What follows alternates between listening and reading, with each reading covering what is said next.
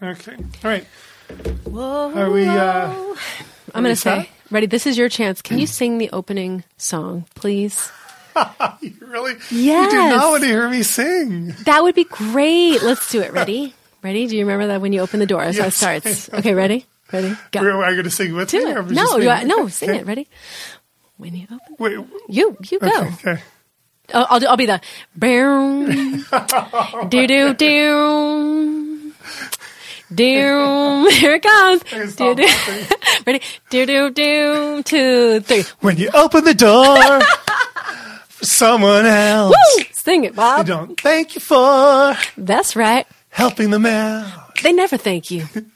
Keep a smile upon your face. Here we go. We are not putting this on podcast. This has to show up. Seriously. No, yes. Oh my God. Darn it. I didn't push record yet. No, Let me go push I see record. that red thing going. Listen, this will get you back for all the interrupting reviews. This deserves to be heard. Okay. And good for you. You know what? There we go. There we go. Okay. Woo! Okay. Now let's cue the real music at the start of the podcast. You were brave. Very brave.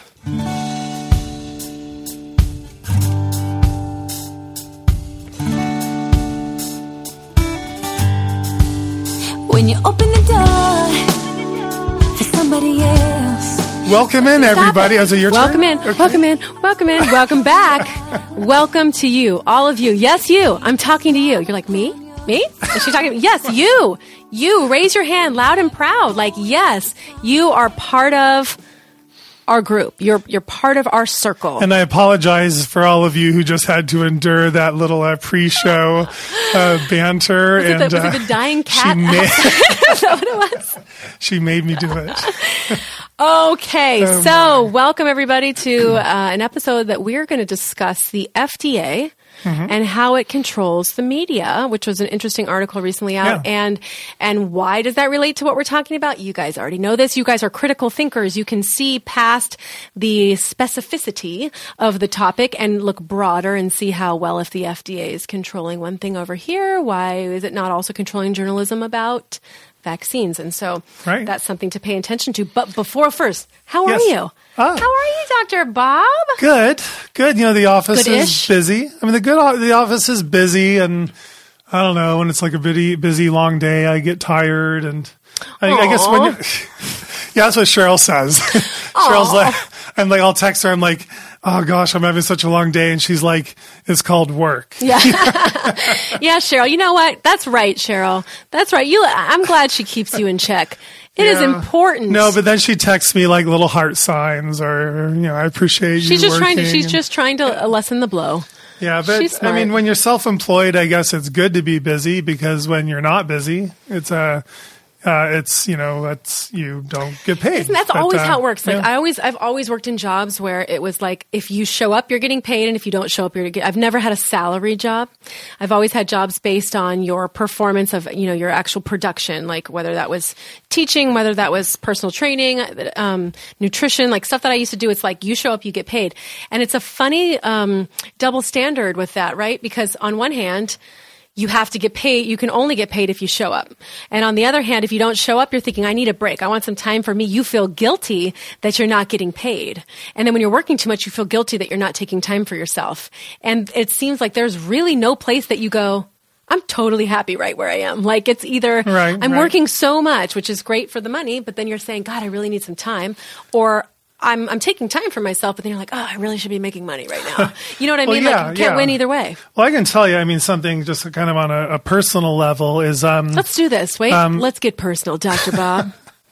I feel like we always do every time we do this. But yeah, I mean, last year, just, all the stress of working, full time all these years, and the stress of, the medical industry trying to, bring me down and trying to, come after us doctors that do, vaccine exemption, evaluations. You mean that listen to parents? Yeah, doctors that do vaccine safety evaluations, and just all the stress of that kind of got to me. I basically decided I need to cut down my work hours, and so I'm basically part-time now in the office. I don't work the full, 40 hours a week.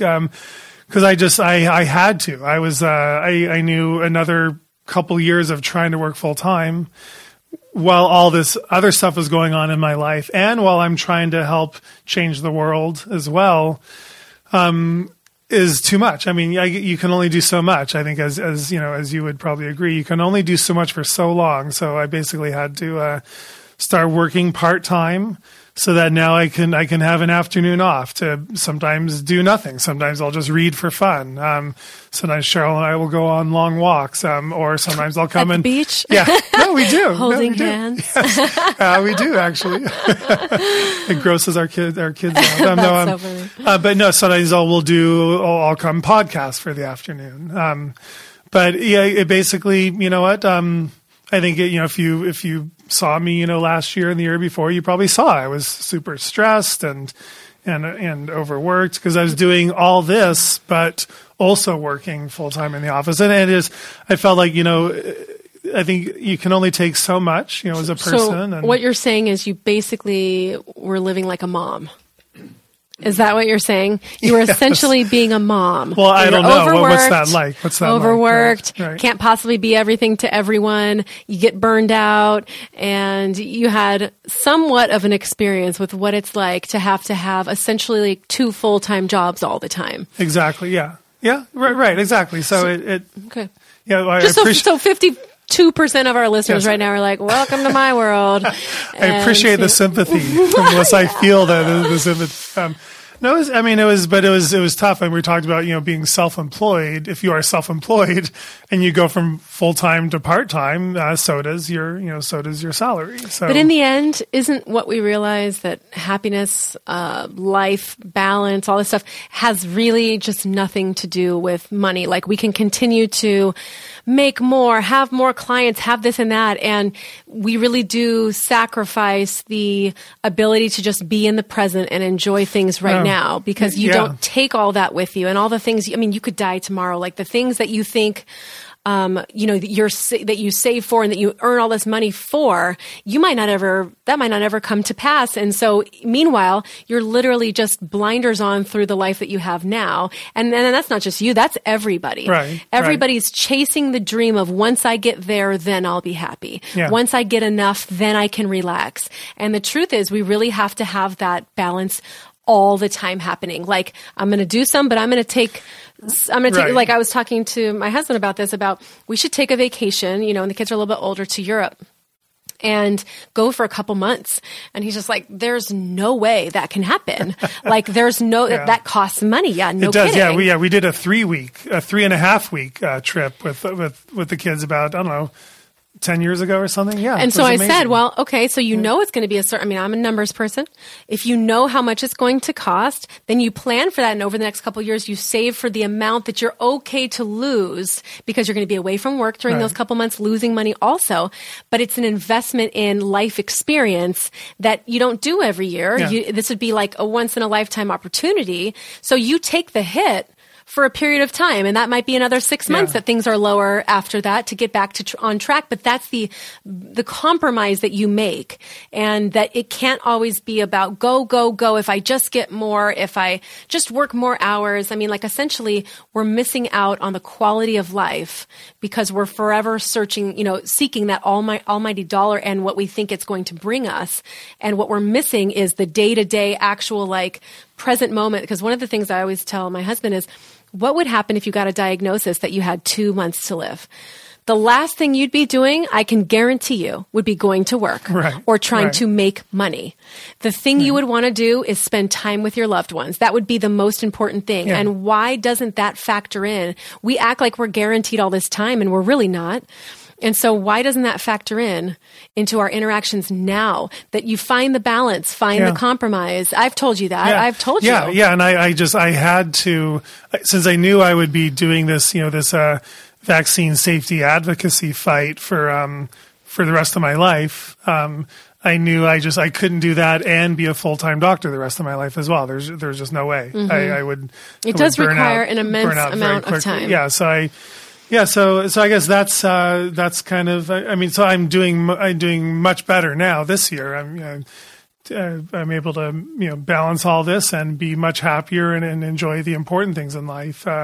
while I work, part-time in the office. But Well, that's good. thank you for asking. Inquiring. Yes, Well, there you go. Wait. Wait, Before that. Okay, yeah. So I came across this, we like to bring things that are kind of like in the news or articles we found. Maybe we won't do a full podcast on it, but just something to bring to your attention.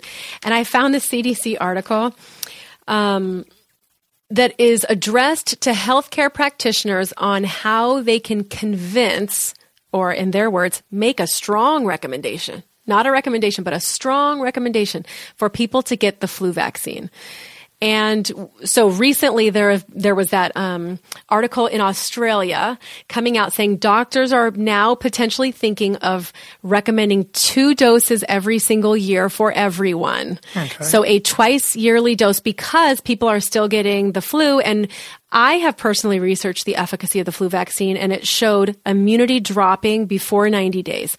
So that's a 3-month period, meaning if you get it in October, it's not going to last by February. Yeah. Well, as we've mentioned, the flu season is getting longer and longer, and this sort of seems like a precursor to this twice-a-year flu. Now, you can imagine, I always say this is like the worst vaccine that I think that they make.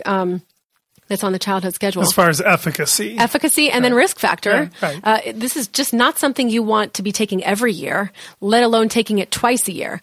We know we have studies that show you're at a 4 times increased risk of respiratory infections when you get consecutive yearly doses of the flu vaccine. Right. And we know that there's a chance that it actually makes you more susceptible to even influenza if you're getting 2 and 3 doses in years as well.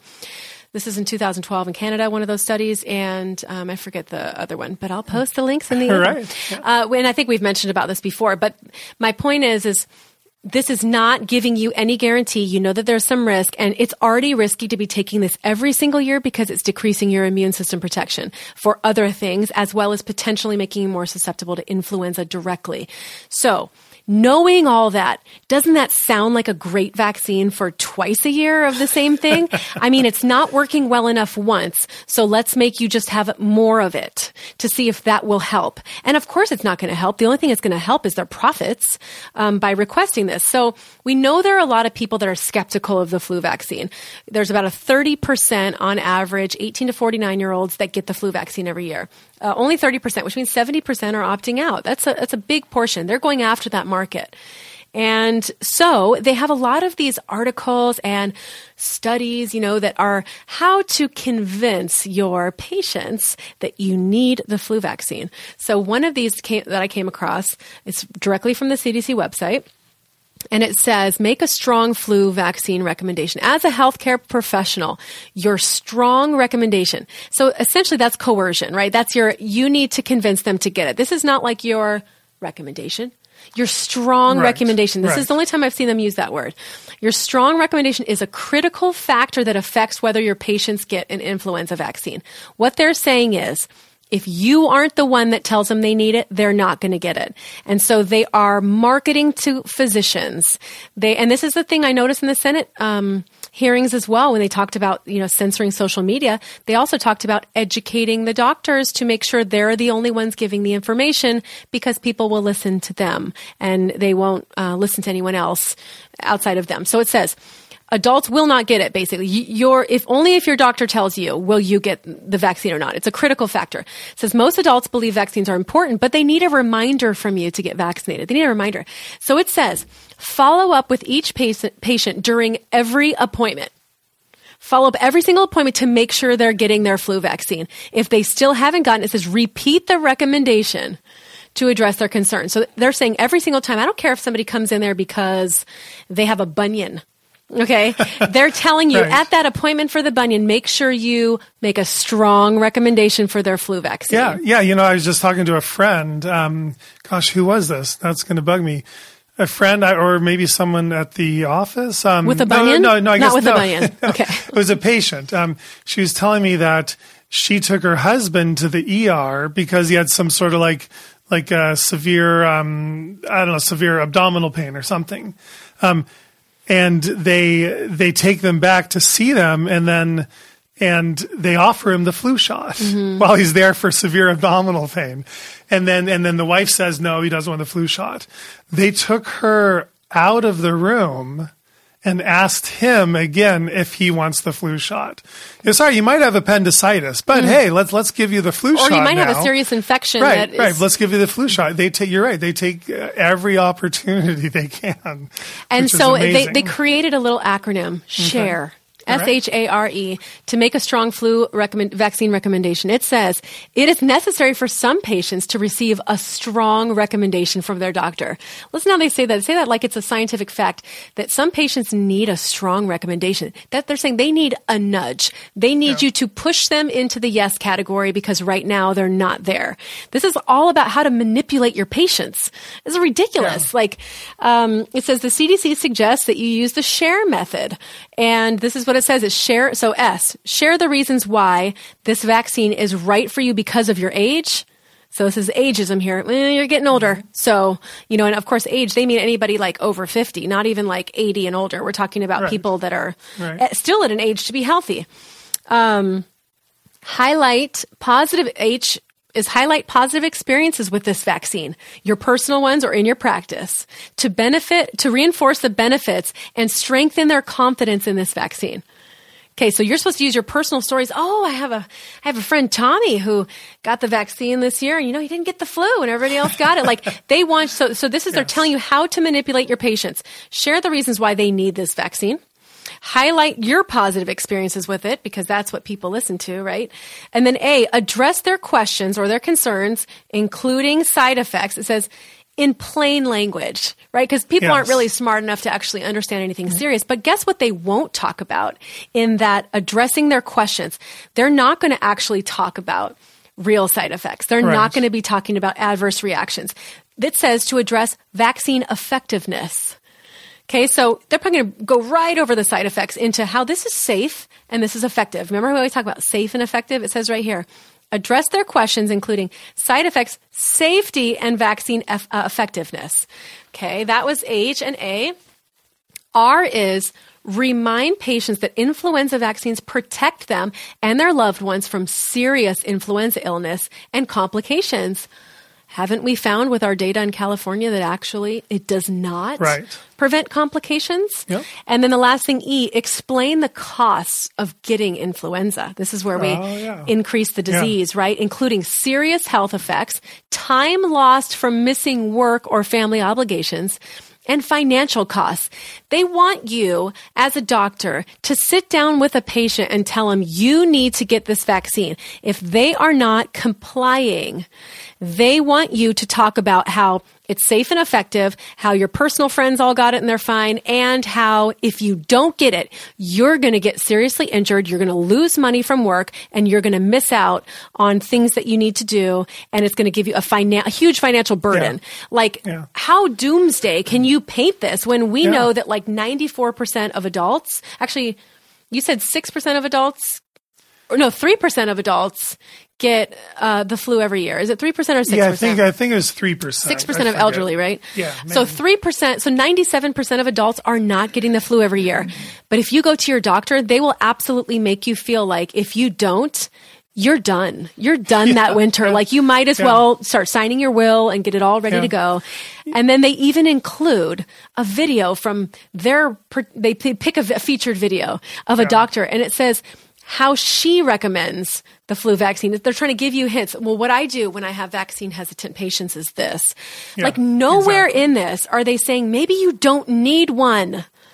Well, of course not. No. But think about it. Does every single person need a flu vaccine? Is everybody in a risk category to where they could not handle influenza? No, but because the recommendation is for every human over 6 months of age to get it, that becomes the norm, of course. It's the norm, but it's, it doesn't even make any sense. Cheryl was telling me she saw a commercial for a pneumococcal vaccine for elderly.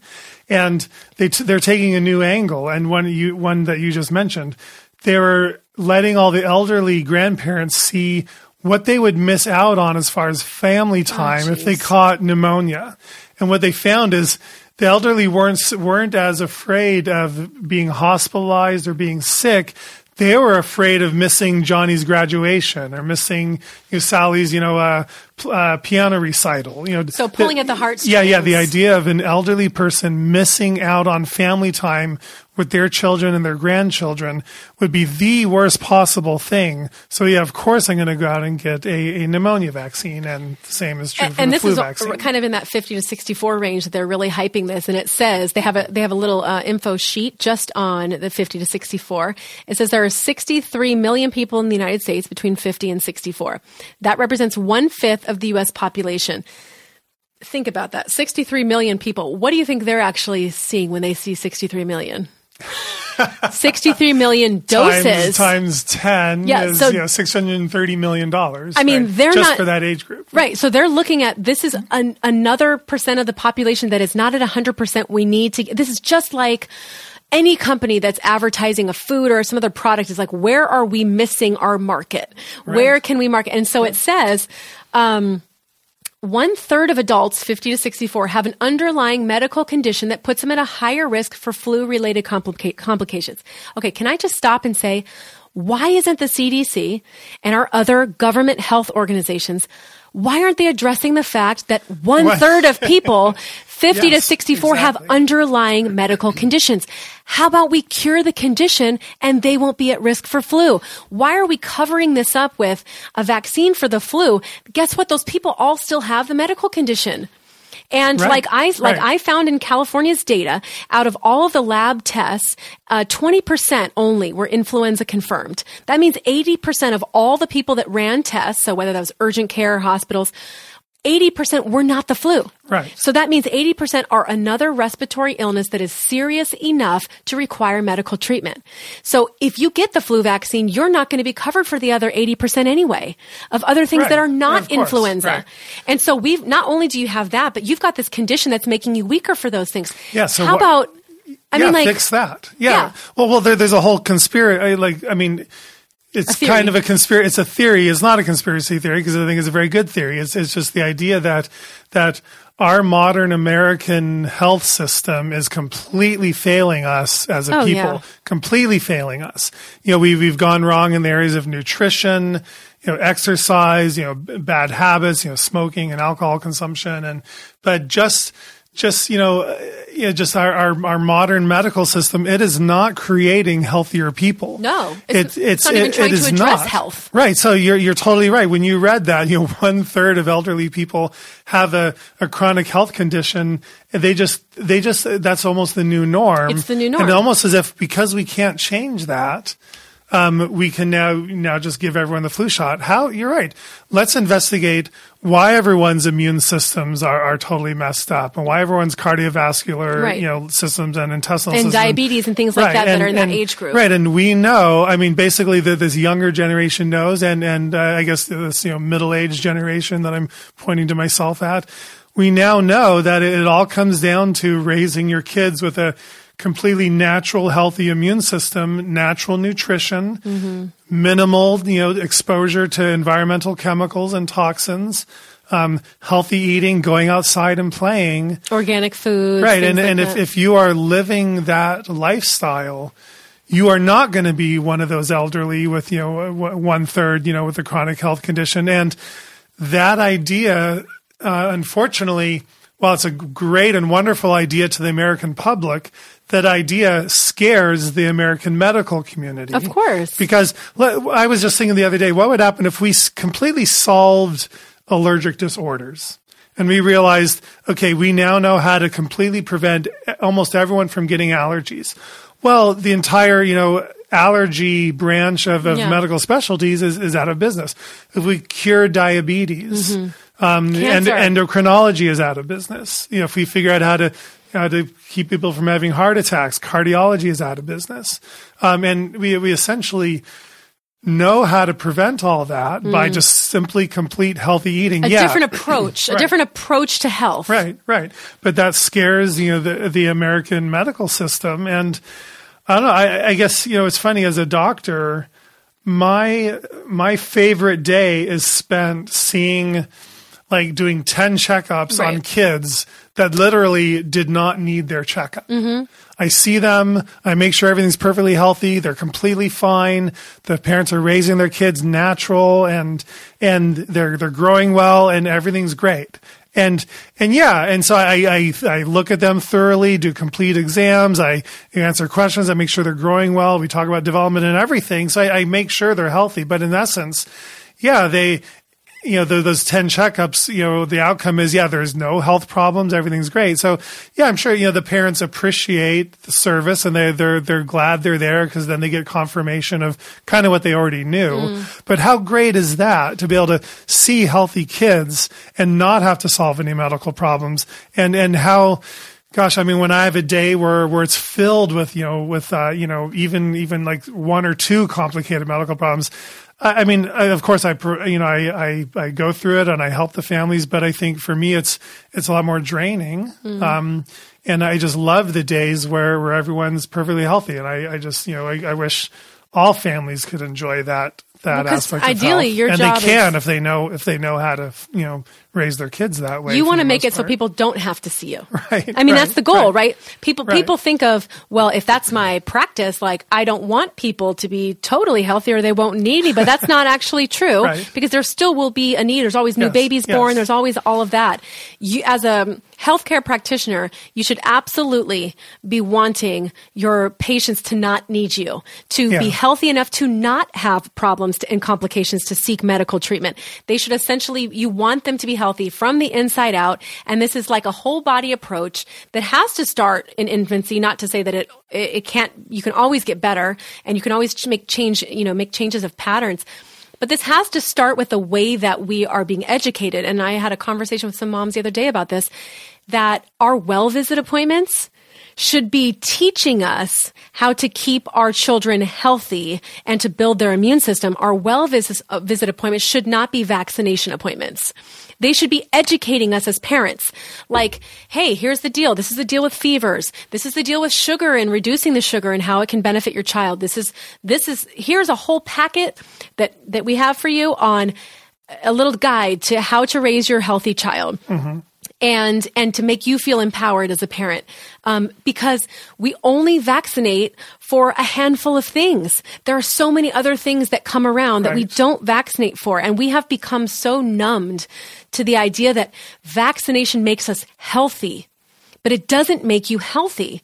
It may prevent certain particular diseases in you, but it does not make you healthier. In some cases, it reduces and suppresses your immune system, making you more likely. Right, as we found out with the whooping cough vaccine. To get something else. And so I am just bewildered at why we can't, as a country, come together. So our obesity rate for this country is 30%. Jeez. Okay, it is the highest. I'm one of those 30%. Stop it. No. If you look at the CDC guidelines, really? Well, yeah, you look at your height versus weight.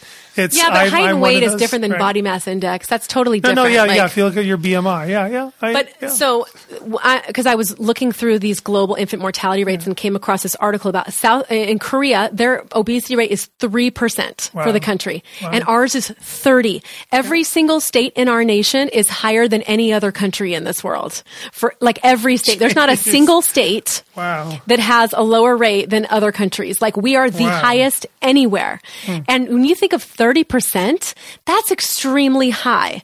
So shouldn't the CDC be getting together with other government organizations like the AAP? Shouldn't they be, instead of focusing on all the vaccines we can give you, shouldn't they be focusing on ways to make people inherently healthier so that they can prevent disease, reduce complications, and also allow you a better quality of life later in life? So remember the Japan podcast we did? Right. They talked about them being the number one country in health and in long quality of life health, so that when you're going to be 80, you still feel pretty good at 80. You're not having this debilitating condition at 80, because it's not just the number of your age when you die. It's about the quality of life that you have. And if you're getting diabetes or getting these other conditions, then you're living from 50 years old to 85 with a condition that is impairing your ability to live well. Right. And you don't see this kind of stuff on NBC, CBS, NPR, CNN. What they do instead is talk about the outbreaks and the exemptions and the vaccines, and instead they're missing the boat completely on what we need to focus on. But yet they write these packets of how to manipulate people to get a vaccine instead of here's what you should do to help that 50 to 60-year-old. have a better and more healthy life. Yeah. Yeah. So I think more young people are going to start asking these questions. Why are we all so unhealthy?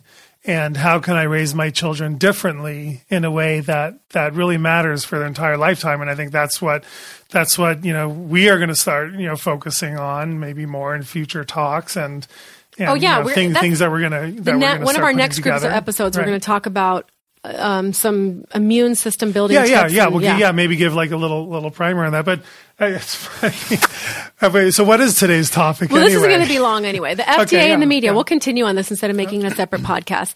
I think people share articles with me all the time. Okay, so it's called How the FDA Manipulates the Media.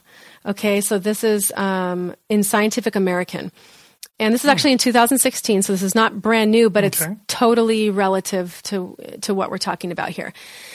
So this is, it says, the title, the U.S. Food and Drug Administration has been arm-twisting journalists into relinquishing their reportorial independence, our investigation reveals. Other institutions are following suit. It says the deal was this, NPR, along with a select group of media outlets, would get a briefing about an upcoming announcement by the FDA a day before anyone else. But in exchange for that scoop, NPR would have to abandon its independence, its reportorial independence. The FDA would dictate whom NPR's reporter could and couldn't interview. Think about that. Like, that is crazy, right? And so it says NPR took the deal. And later that day, the reporters came, including CBS, NBC, CNN, The Washington Post, New York Times, Wall Street Journal. They showed up. They all took the deal. Okay? And they, every single journalist agreed to ask any questions of sources, had agreed not to ask any questions of sources that were not approved by the government. So, and this is called a close-hold embargo, is the term. But when we think of journalism, we think of fair reporting, right? The idea of journalism is you are supposed to just give the facts and let people come to their own conclusions. But what this is saying is, in order to get the scoop, they made a deal behind closed doors to only handpick who the sources could be, and the questions all had to sort of be approved. And that means they were not going to be interviewing somebody on the other side of this issue. Anything that does not paint the FDA in a good light. Okay, so... Right. Well, the press is always, it's called like the fourth branch of government. They're originally designed, and the original purpose was to objectively be free, the free press to find the truth and seek the truth and report the truth. And to call people out when they were doing wrong. And is basically a check and balance on the government. Right. That's why it's the fourth branch of the government. That was the original intent of the press. And actually, Robert Kennedy talked about that in his thing with Connecticut too, because he was addressing press questions. And he said, the press needs to be a free press. We need to be able to debate these issues. It's absolutely crucial. And this is the same idea. This is a system of checks and balances. And when you are completely filtered and censored by the media, or the media is censored, and so therefore the public gets censored information, you are literally halting a true conversation, because there are not two sides to the story. And that's the entire reason we do this. We do this because we're trying to give you the other side. So it might seem, like you mentioned in a much earlier podcast, this might seem one-sided, but it's not actually one-sided. This is just the side that's never told. Right. And so that's the side we focus on because it's never told. Not that this is, just the only side of any argument. You have a right to see both sides. We know the side you've already been shown, and so we're showing the other side. So this is called a close-hold embargo. It says, it's a tool used by scientific and government agencies. CDC. I'm so sorry. Something in my throat. I'm so sorry, you guys. That's really unprofessional. It says to control the behavior of the science press. So we know that there's even another level of journalism that deals specifically with health and science issues. And so this is controlling them. And it says... And the funny thing is, it says the FDA assures the public it's committed to transparency, but documents show privately that the agency denies reporters access to things and even deceives them with half-truths. And so that's the opposite of transparency, obviously. And it says what's so sad about this is journalists are supposed to be keeping an eye on those institutions. Right. They're the ones like what you just said. And it says, I like this quote. It says, the watchdogs are being turned into lapdogs. I mean, that's kind of an interesting way to look at it, but it's true. But this is a backroom deal between journalists and the people and stories that they cover and their sources. And it says a large proportion of science and health stories are a product of these embargoes. You just don't realize it because this is happening behind the scenes. And the last thing, you can go read this article yourself. It's actually kind of long. Is that a separate article than the title you originally said? Same one. Okay. All right. It's just kind of long. But it says there's a thing called the Association of Healthcare Journalists, and whoever was quoted here, Megan Scott, which I'm a member. And she says, publicly objected to the close hold embargo, saying it would be a serious obstacle to good journalism. Reporters who want to be competitive on a story will have to agree to write only what the FDA wants to tell the world without analysis or outside commentary.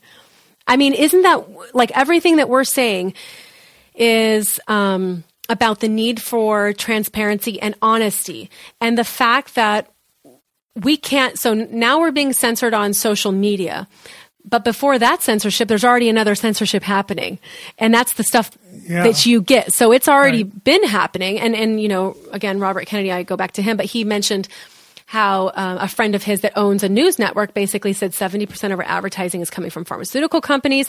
They will not be okay with me letting you on this show. So even if I agree with what you're saying, even if I think you have a right to talk about protecting kids by taking out heavy metals and making sure things are safe, even if that is a public health, that's a public health crisis in itself where the public has a right to know, they still won't do it. And they won't do it because of who their advertisers are. So things are already being censored as far as how the government is painted, the light that the vaccine program is painted in, and then now they're censoring just the average person who wants to talk about it on social media. But again, it's called, this article is called How the FDA Manipulates the Media. And it was in the Scientific American. This is October 1st, 2016.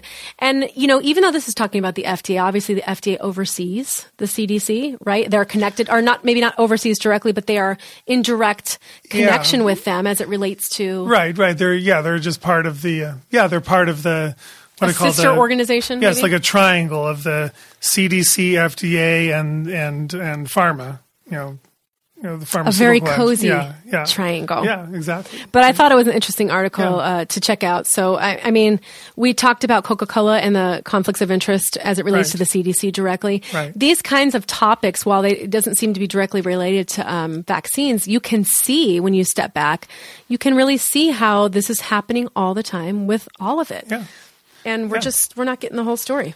Yeah. And something that's kind of related that Cheryl brought to my attention, and this was kind of timely. You know, you've heard about the couple of Boeing plane crashes that we've had over this year.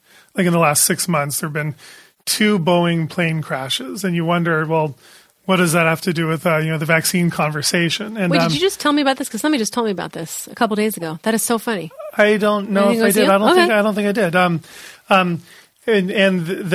So I'm going to tell this story, and then we can talk about the parallels, because the parallels are pretty fantastic. So this was the article is called "What We Learned About the FAA," the Federal Aviation Administration, and Boeing's cozy relationship from a damning report.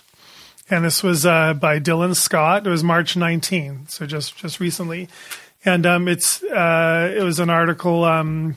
I think from the Seattle Times. So basically, the Seattle Times did this investigation. They found that Boeing, who makes airplanes, and the FAA, who is basically like the FDA but for airplanes, right? So instead of drugs, they manage airplanes. They cut corners to get the 737 MAX into service before the deadly crashes. So essentially, in case you didn't know, there were 2 Boeing 737 MAX planes that crashed over the last 6 months, and they both crashed because of this malfunction that went wrong with the computerized autopilot system. And essentially, something would activate that would cause the flaps to make the plane's nose dive down, go down suddenly, without the pilots being aware of it and without the pilots being able to control it. And that's what essentially caused these two crashes. And this is happening in other countries as well. Right. In fact, the two crashes were in other countries. I think one of them was Vietnam. Was it? Right. But the FAA helps manage worldwide aviation. It's not just American. So basically it says, in a hurry to finish the design and the manufacture of the Boeing 737 MAX and to get the plane to the runway, both Boeing and the FAA appear to have rushed and cut corners, including not mentioning to pilots that they had installed a new flight control system on the updated aircraft. And this was all done by a Seattle Times investigation by Dominic Gates, according to this article. The company's safety analysis understated what the potential problems could be. The company's own safety analysis. So Boeing did their own safety analysis. They understated the risks. After the first crash, the FAA learned what caused it. They learned that the pilot's flight control system could adjust the horizontal tail, pushing the nose down. So the FAA learned what was wrong after the first crash. Then there was a second crash like 6 months later. The two crashes killed over 300, almost 350 people. Then finally, other countries decided to ground this aircraft, not allowed to fly anymore. But other countries made this decision before the American FAA would make the decision. And everyone, the FAA was very slow to decide they should ground these aircrafts. According to this investigation, the FAA increasingly delegated inspections and other safety checks back to the company itself, back to Boeing. So instead of the FAA doing all the safety studies and safety checks, they put a lot of that back onto Boeing themselves. And then Boeing could choose which one of their employees could do the critical work with the FAA to make sure the planes are safe to fly. The Department of Transportation, which is an American department different from the FAA, is now investigating the FAA for this, and there's a grand jury and subpoenas. But what's interesting is Boeing wanted to keep costs down in implementing this new aircraft.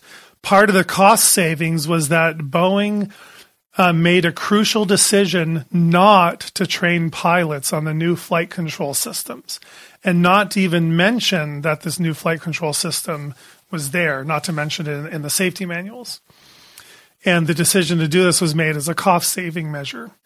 Well, let's see. And that was a key selling point for the jet as well. So finally, the crash raises difficult questions about the Boeing FAA cozy relationships. One of the safety engineers from the FAA said there was constant pressure in our jobs to reevaluate our initial safety findings. Even after we had reassessed the safety, there was continued discussion by our management about delegating even more of these safety items back to Boeing instead of us at the FAA doing these ourselves. Plus, they basically wanted a different outcome. They want do this study again and come out with a different outcome, please. Right, and there wasn't a complete and proper review of the documents, and it said the FAA engineer, review was rushed to reach certain certification dates. So the FAA has regulated aircraft manufacturers like this way for years, but the recent crashes have brought concerns. So there's a culture of coziness between the FAA and Boeing and other aircraft manufacturers. A representative, a congressman, actually gave repeated warnings over many years about these issues. And let's see. They end with supervisors have not always supported employee efforts to hold Boeing accountable. So it basically ends with lawmakers have promised to look into the crash and the circumstances that led to it. A federal grand jury is reportedly taking up the case. More than 300 people are dead, and answers will be demanded to explain how a system with such a strong reputation for safety may have allowed such tragedies to happen. So when Cheryl told me about the story and I read it, I mean, the parallels are just beyond amazing. First of all, we have the Boeing making the aircraft and doing their own safety regulation studies. That is exactly like our vaccine manufacturers, of course. That'd be the first parallel. And yet it's interesting that everyone is up in arms over this, yet everyone lets the vaccine manufacturer system completely exist the way it is. No one cares that they're doing all their own safety research. And you think 300 people die and nobody hears, but nobody's really hearing about, it's hearing about it, but nobody's really, I'm sure they would have loved to keep this quiet, right? And then you've got nobody dying of measles and there's this like humongous uproar. Right, If you want to talk about saving lives, here was an opportunity to save 350 lives. There haven't been 350 deaths of measles in decades. So I always find that funny. Yeah. But also the idea that industry and corporations and regulatory agencies have these cozy relationships. That's obviously the other parallel. Exactly. So it's not, everyone talks about the CDC and the FDA and manufacturers being cozy, but here we have, the FAA and airplane manufacturers being cozy. I wonder, are there any like large industries that are not cozy with the regulating body and government? Money talks. That's what it comes down to. Right. Money. Like, you have to be cozy. Remember the Coca-Cola thing with the World Health Organization? You need to be cozy with the people who could either allow you to get away with a little bit more or promote you even a little bit. That's the ultimate when it comes to your profits is getting the people who could potentially oversee you on your side. And they can turn a blind eye if they need to. Right. This has been happening for decades, multiple decades. One of my favorite parallels in this story is basically Boeing created this new flight control system, and they decided not to train any of the pilots on its use because that would cost more money. Vaccine manufacturers don't give any training to doctors on how to recognize vaccine reactions, what to do when something goes wrong. In fact, the manufacturers put that information in the package inserts. Right. It's there in writing, but they don't make no effort to train doctors. Medical schools don't train doctors. There's no it costs a lot of money to put doctors through all these training programs to tell them what to watch out for, and how to deal with the vaccine reactions. What happens when something goes wrong? Them, though. So not just what happens once it goes wrong. How about how to know if something has gone wrong? Right. And here the Boeing decided not to train pilots on the new use of this new flight control system. Then something went wrong. 6 months ago, a plane crashed. 187 something people died. At that point, they figured out what went wrong, and still they would not train pilots on what went wrong and what to do. They could have prevented the second crash. Right, they could have prevented the second crash. So when something goes wrong with a vaccine, when they start getting reports of fatal reactions, people start crashing from getting a vaccine. And we get these VAERS reports. Does the CDC actively put out those warnings to doctors? No, not at all. Do the manufacturers put out warnings? No, they don't until tons of people die. Once enough people die, it becomes like a black box warning, or it becomes like a severe enough problem. They put it in there, but they don't, quote, train the new doctors. They train the doctors on what to do about this. They just pretend it doesn't exist. They don't tell them. Right. And so I found that parallel interesting. But then there's another. So Cheryl was telling me there was a third almost crash. Which was in the news, where a third plane had the same malfunction. The nose went down, the plane started to crash, and there was like an extra pilot with them that day, riding along, just because he wasn't the main pilot, but he was just there riding along. He knew what went wrong. He had been told. He kind of had somehow heard or been trained this new flight control system can make the nose dive, and here's how you fix it. So he actually saved the plane. He told the pilots what to do. Yeah. So imagine that. Yeah. Imagine a professional being trained what can go wrong with this process, and then recognizing when it goes wrong and fixing it. That sounds like doctors who are finding a solution. Right. Who are recognizing vaccine reactions, recognizing when there's risk, and then trying to educate others on what to do about it, how to save people from those risks. I remember it was actually my friend Sandy that told me about this. She told me we went on a walk last week, and she mentioned this exact article. I've not seen anything about this. Hi, Sandy. I've not seen anything about this online myself, but she actually brought this same story, and we talked about it for a while. And it's interesting, and there are a lot of parallels. And this whole idea of your government's going to tell you, of course they're going to tell you. You realize there's so much stuff that is kept, behind the scenes or under wraps, things that you just don't know are happening and are putting people at risk. There's no transparency. Please, do not convince yourself that the CDC, the government, anybody is being completely transparent with you about anything as it relates to health, your potential risk and dangers and stuff. No way. The only time this stuff comes out is when somebody's been harmed. Right, and they lots of people. Right, and they say here repeated warnings have been issued over the years about the relationship between the FAA and Boeing specifically. Repeated warnings, and government officials have put out warnings about this, and they've done the same with the vaccine safety. There are some congressmen that are speaking out about vaccine safety.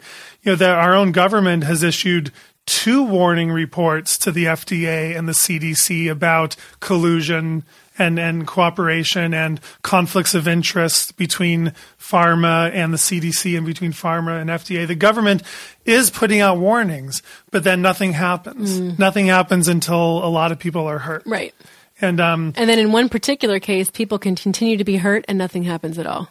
Right. Which is what we see and so now all these planes are grounded. All right. Now all these planes are grounded worldwide. Yeah. But when there's a problem with vaccines, even a problem that we know is going to cause some fatalities, I guess the government just stays silent, and the FDA think about silent. Remember the romaine lettuce gate, where they basically took out all for just even I don't even remember how many cases there were, and I don't even think there were. It's not like there were thousands of fatalities. They literally took it off everywhere. It was this massive thing, and you're thinking, and they put out warnings that it was on the news, and then you see problems happening with kids with vaccines, not on the news, no warnings, and never taken off because it will.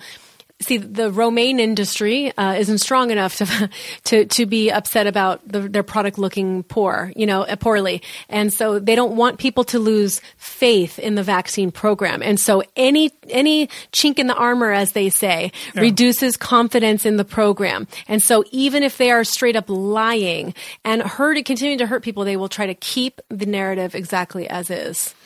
But I think this conflict of interest stuff that we bring to the table on this issue is crucial. Right. Because the integrity of the institutions that you think are there to protect you have to understand if that integrity is not there, then the information that they are giving you is also not full of integrity. And so whenever somebody says, I only pay attention to CDC links, well, if you realize the CDC is not full of integrity, then the information they are giving you is not full of integrity. It doesn't mean that it's going to be 100% truthful because they're not being 100% truthful. And so it's important to understand why you can't only look there. Right. And I think you, the consumer of medical care, you have to do your own research because sometimes there are conflicts of interest in the government body that's supposed to be doing the research for you and the manufacturers that are supposed to be making safe products. I mean, I'm sure airplanes are safe and effective, right? But not always. And when something goes wrong. But you're not forced to take the flight though. So there's the difference, right? Yeah. You can opt out of flying all you want. Yeah. Anyway, so thanks for tuning into this episode. This was kind of a random, what's going on out there in the world we right like now. To be random episode. sometimes. But we're I think our next episode is kind of back to sort of the basics of the vaccine conversation and the vaccine decision for parents and how you face this issue in your doctor's office. Can't wait. I know. That's I've been looking forward to this episode. I know we've been postponing this one for every time. It was like the bottom of the list every time we got together. So we are finally going to do it. But anyway, if we have time. We do. I'm ending this episode right now. Well, don't forget to rate and review us, you guys. Just talk double time like you can press on the podcast. Just talk double time from here to the end of it to end it faster. Okay, thank you so much. Thanks again, everybody. Like the Micro Machines guy. Yeah, don't forget to sign up for our email list on immunityeducationgroup.org. And the website, IG. Facebook page, review, rate. Thank you so much. I actually played to get those sources, I played it on double because you told me that was an option. Yeah, cool. And I was like, oh my God, I'm talking so fast. Then I forgot I had it on double when I played it again. I was like, why am I talking so fast? I was like, oh, thank God. Because I've been told I talk a little bit quickly. And I'm very slow. And I'm very talk fast. very slow. You're the 0.5 speed. Okay, that's enough. Right. Bye, everyone. Bye, guys. See you next time. We're gonna keep the peace we wanna see in the world. Yeah, keep the peace we wanna see in the world. Yeah, keep the love we wanna see in the world. Keep the joy we wanna see in the world. Keep the change see in the world.